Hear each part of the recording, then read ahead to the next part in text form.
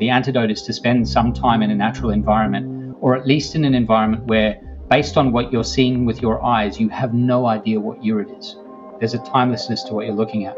I can see right now that I have lights and I have cameras and I have all sorts of things that tell me it's roughly 2021. But when I go later on today to the beach for a run, that is the same beach, the same run that people could have done 1,000 years ago in theory. And there's a timelessness to that. Welcome to Freedom Matters, where we explore the intersection of technology, productivity, and digital well-being. I'm your host, Georgie Powell, and each episode we'll be talking to experts in productivity and digital wellness. We'll be sharing their experiences on how to take back control of technology. We hope you leave feeling inspired, so let's get to it. This week, I'm in conversation with Adam Alter, a professor of marketing whose research focuses on judgment and decision-making and social psychology, with a particular interest in the sometimes surprising effects of subtle environmental cues on human cognition and behaviour. Adam is the New York Times best-selling author of 2 books, Irresistible, which considers why so many people today are addicted to many behaviours, from incessant smartphone use to video game playing and online shopping, and Drunk Tank Pink, which investigates how hidden forces in the world shape our thoughts, feelings and behaviours. Today we'll be discussing factors which shape our decision-making, why technology is so influential, and some approaches to resist the irresistible. Adam, welcome to Freedom Matters. Thank you so much for joining us on the podcast today. Thanks for having me, Georgie. I appreciate it. To kick off, I think it'd be really helpful to understand a little bit about what you're interested in and what the broad themes of your research have been throughout your career. Yeah, so I've bounced around a lot. I came to the US from Australia to do a PhD almost 20 years ago. And during that PhD, I met lots of researchers and ultimately gravitated towards human judgment and decision-making. And I was especially interested in the consumer behavior elements there. So how do people spend their time, their money, other resources? What drives them to engage in certain kinds of behaviors? And not just how to extract money from people, but once we as consumers are spending money and time, how do we spend it in the service of well-being, in the service of happiness and productivity, social connection, fulfillment, meaning, all of these really important ultimate outcome variables. And so that's a very loose description of what I do. And it has to be loose because I study things in a lot of different areas. Adam's first book, Drunk Tank Pink, explores how there are different influences in our personal lives and environment that inform our decisions daily. This is excellent context for later understanding how technology can influence us. I asked Adam to provide an overview of the findings of Drunk Tank Pink. The big central argument is that we have this illusion of moving through life with purpose, as though we are directing and guiding our decisions and all sorts of different outcomes. And in fact, when you look carefully at the way we end up in certain positions, jobs, in relationships we're in, making the decisions we make, much of those outcomes is driven by forces that are hidden from us. They're having unconscious influences. And the book is a sort of compendium of what those influences might be, and tries to basically make the argument that you're a billiard ball bouncing around and you don't always know where the cue is and how it's hitting you and why it's hitting you in any particular direction.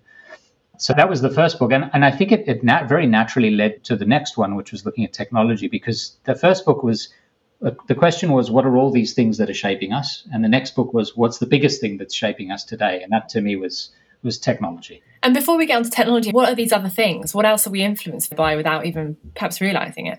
Yeah, so I organized the book from these very small ones to very large ones. So I started thinking about things like the words we use to describe concepts, or the names we give ourselves, our children, companies, even hurricanes. There's evidence that you name a hurricane a particular way, and that's supposed to just be an idle placeholder for the hurricane. But it turns out that people who share the initial of the hurricane donate more to the hurricane.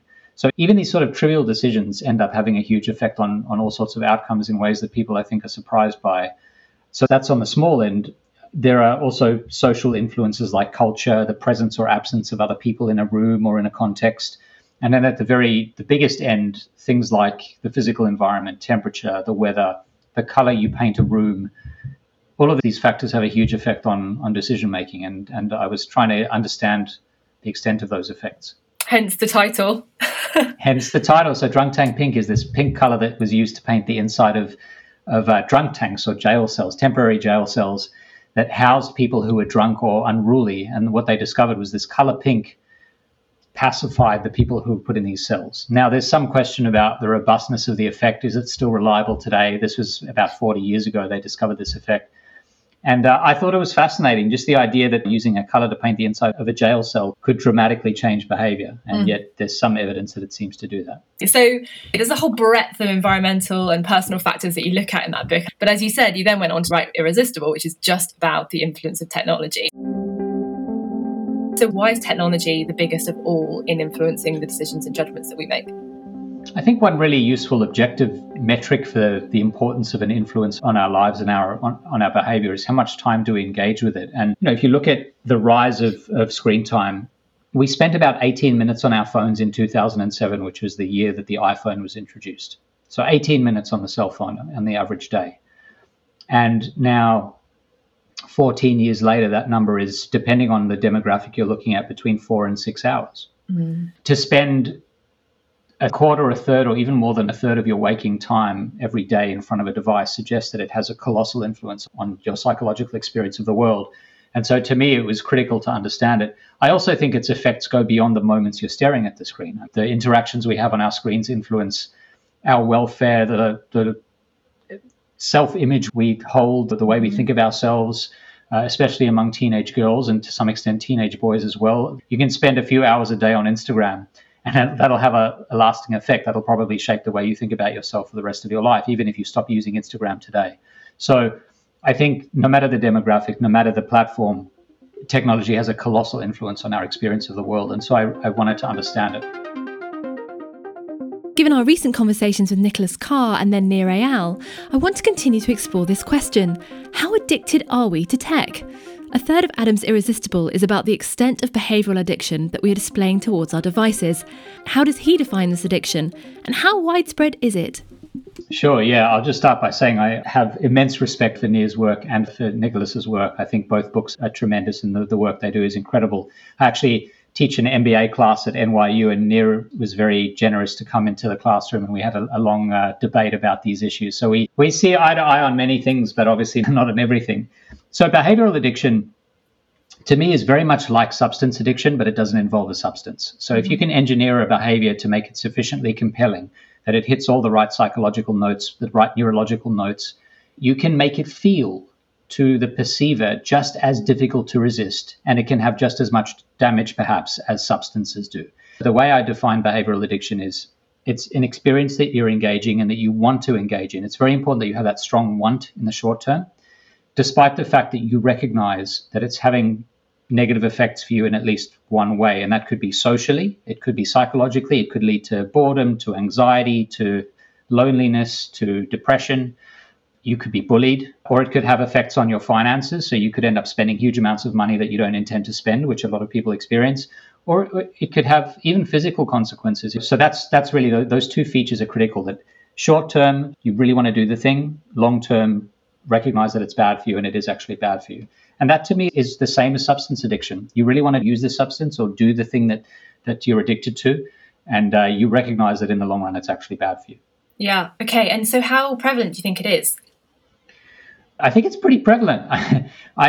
One way to assess this is if you're speaking to an audience in person, which I haven't been doing very much of late for obvious pandemic-related reasons. But if I go into a big room and say there are 1,000 to 3,000 people, I'll ask people to put up their hands. And I'll say, all right, I'm going to ask you to put up your hand when you hear a number that makes sense to you. We're going to go from 1 to 10, where 1 is I'm completely happy with my technology use. I think technology is only wonderful. It's only improved my life and I want to change nothing. To 10, technology is destroying my life. It's a huge problem and I have to change everything about my relationship with it. And we talk about what those points in the middle might be.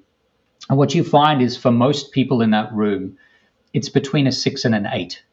So it's very clearly at the top half of the scale that people are unhappy with it. And then when they actually start speaking about it, they'll say, it's not just me, it's my friends, my family, my loved ones. It's about the whole social network that they're engaged in offline.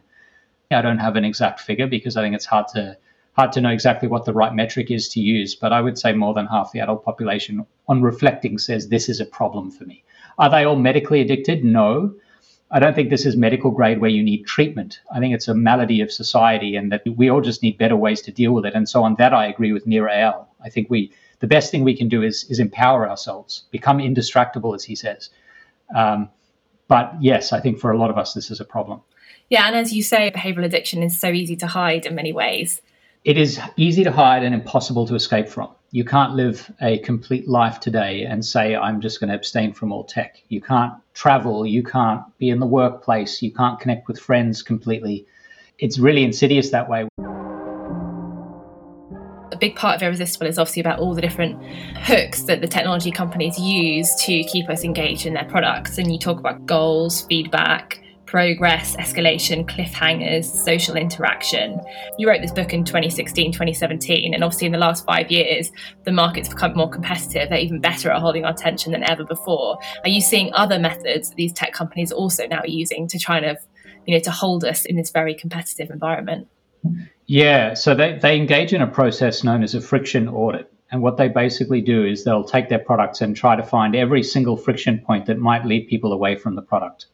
So if you're Facebook and you have a feed that pops up on the screen, you might notice that every time a particular box appears, people slow down by a few hundred milliseconds, and then you can predict that they're more likely to leave the platform after that happens. So you know that you've caused friction. So what do? You try to intervene and you try to sand down that particular friction point. You find that people on average spend an extra few minutes a day on Facebook.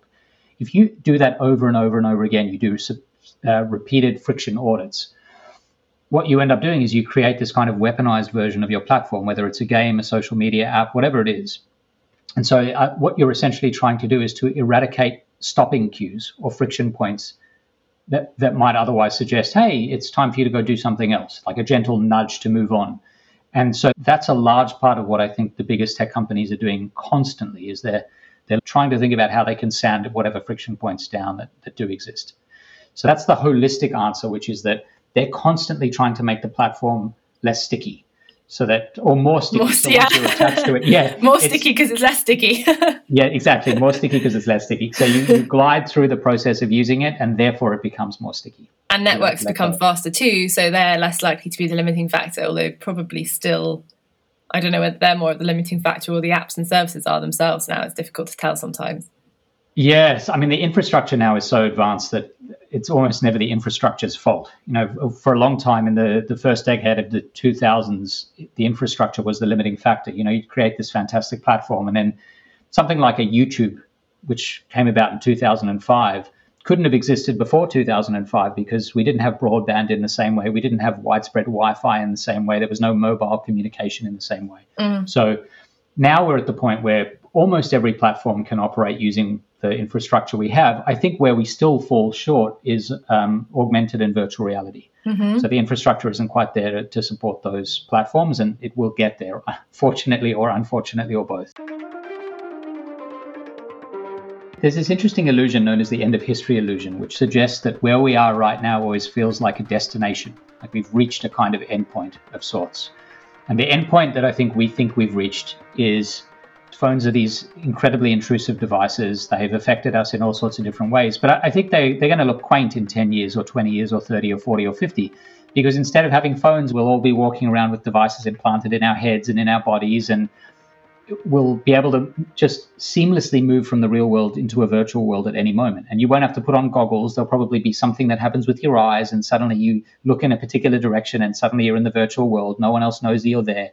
And you're completely unreachable because for that moment you may be physically in one place, but you're virtually in another.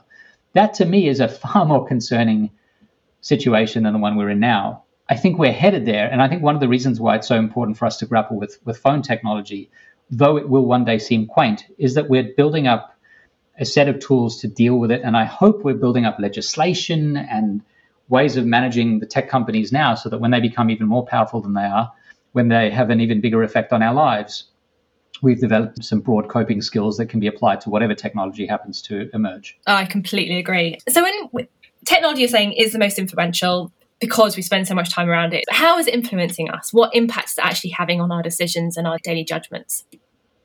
I think the nature of these effects varies quite a lot for different people.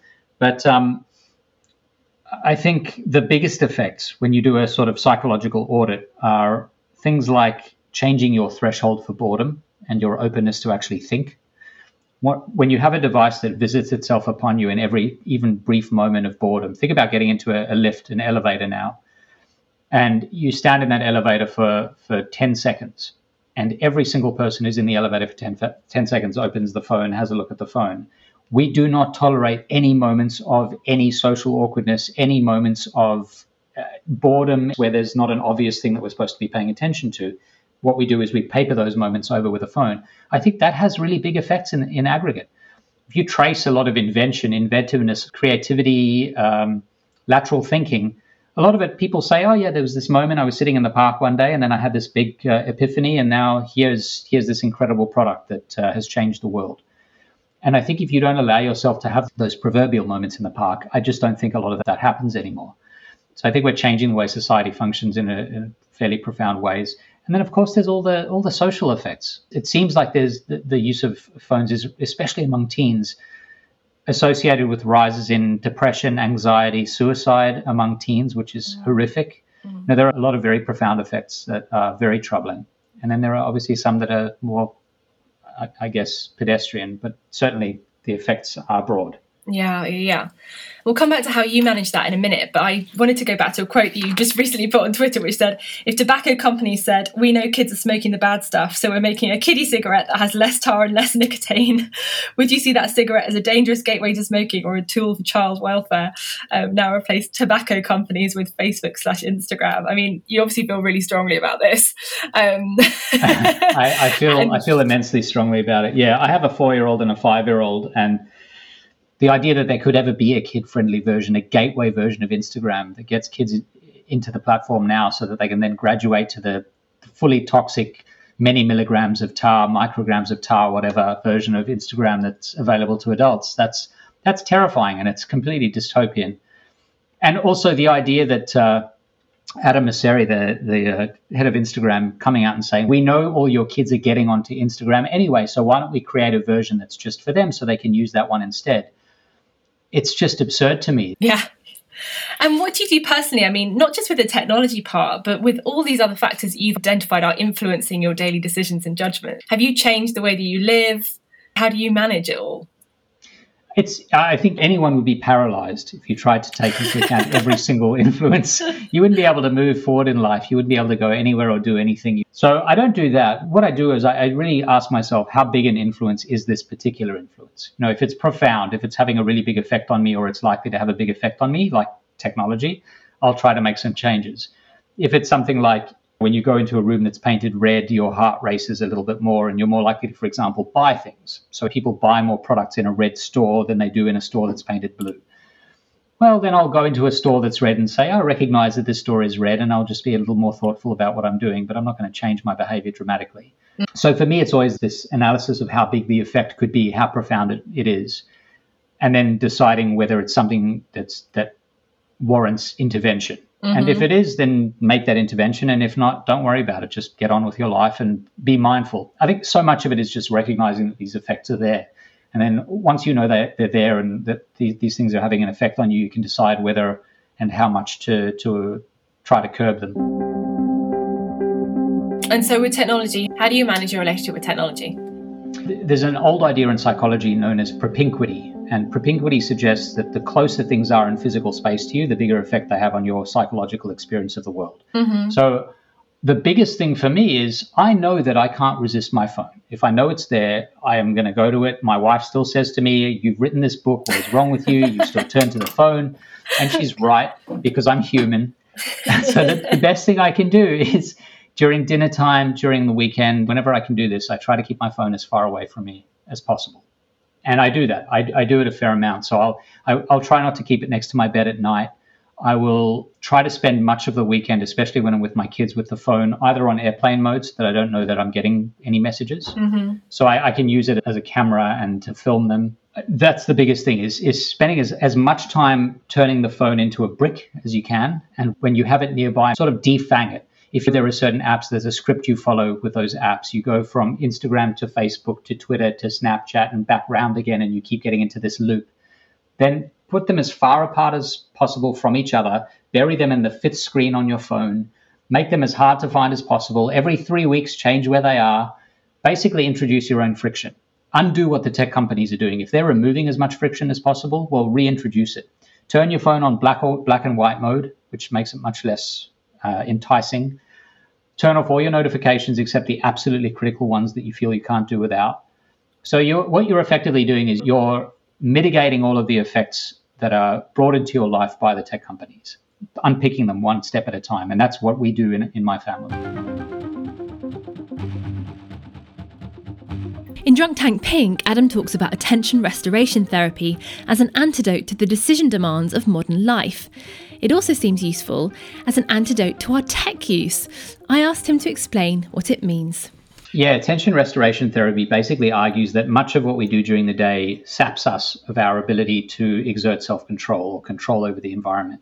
And a lot of that comes from the kind of attention that you exert when you navigate the world in general. So if you think about living in a city or being in a place with other people, you're constantly trying not to bump into them. You're trying to cross the road without getting hit by a car. You're doing all sorts of things to survive in this world, basically, to navigate the world. And all of that, each successive little thing that you do in that context takes a little bit of a resource that's finite, and it ebbs over time. And so that by the end of the day, you basically don't have much left. It's hard for you to make decisions. It's hard for you to exert self-control. You're more likely to eat badly. You're less likely to do the tasks you set out to do. You're more likely to sit in front of your phone for hours and so on. So attention restoration therapy suggests that there's a way to undo some of that. And the biggest driver of that undoing process, that replenishment, comes from nature. So the way you do this is you spend time in natural environments, in forests, in a place where there is running water, by the ocean. And if you're in an urban area, you don't have those options. Put a potted plant in your home, have the sound of running water. That's a different kind of attention. It still draws your attention to that thing, whatever it is, but it's in the background, and it turns out to be quite restorative, and there's quite a lot of evidence for that. And so I always say at the end of a lot of the talks I give on technology, what's the antidote here? The antidote is to spend some time in a natural environment, or at least in an environment where, based on what you're seeing with your eyes, you have no idea what year it is. There's a timelessness to what you're looking at. I can see right now that I have lights and I have cameras and I have all sorts of things that tell me it's roughly 2021. But when I go later on today to the beach for a run, that is the same beach, the same run that people could have done 1,000 years ago in theory. And there's a timelessness to that. And I think that's something we should all try to approach for at least part of the day. We finish with one final question for Adam. What does productivity mean to him? Productivity for me is a retrospective thing where at the end of a period where I'm meant to be doing something, I ask myself, did you achieve what you were looking for? And the reason I like that definition is because it's very flexible. And so sometimes I'll go into a writing period where I'll say, I want to write 1,000 words. I'm going to spend a few hours doing that. I know there's going to have to be some research in there, which means I need the internet. Now, I know that slows me down. It's going to be harder to write. And so when I look back and I've written only 500 words in 4 hours, I can look back and say, well, yeah, that makes total sense because I was slowed down by having to do all this research, but I'm happy with the product. And so in retrospect, that was fine. That was productive. But sometimes when I have the ideas and I've done all the research and I say, right, there's not going to be any internet active here. I'm going to turn off all of my browsers. It's just going to be me and the document. Then I have a completely different definition. And in retrospect, I can say, well, if I didn't achieve that 1,000 words or whatever, then that wasn't very productive. And writing is hard. You know, if you're writing a book, I'm working on my 3rd book now. So that's hundreds of thousands of words of writing and all sorts of academic articles as well. For me it's not easy. It doesn't come extremely easily. So I expect there to be friction built into the process. There'll be these bursts where suddenly 2,000 words just spill out of you, and then you'll go for a week or a month, depending, and you will write 5 words, and then you'll unpick them and go back to where you were. So I'm okay with that staccato output. It's a little bit like looking at market performance in the stock market. You've really got to focus on the long term. And as long as I can look back and say, well, that was a good month or a good 3 months, then I'm okay.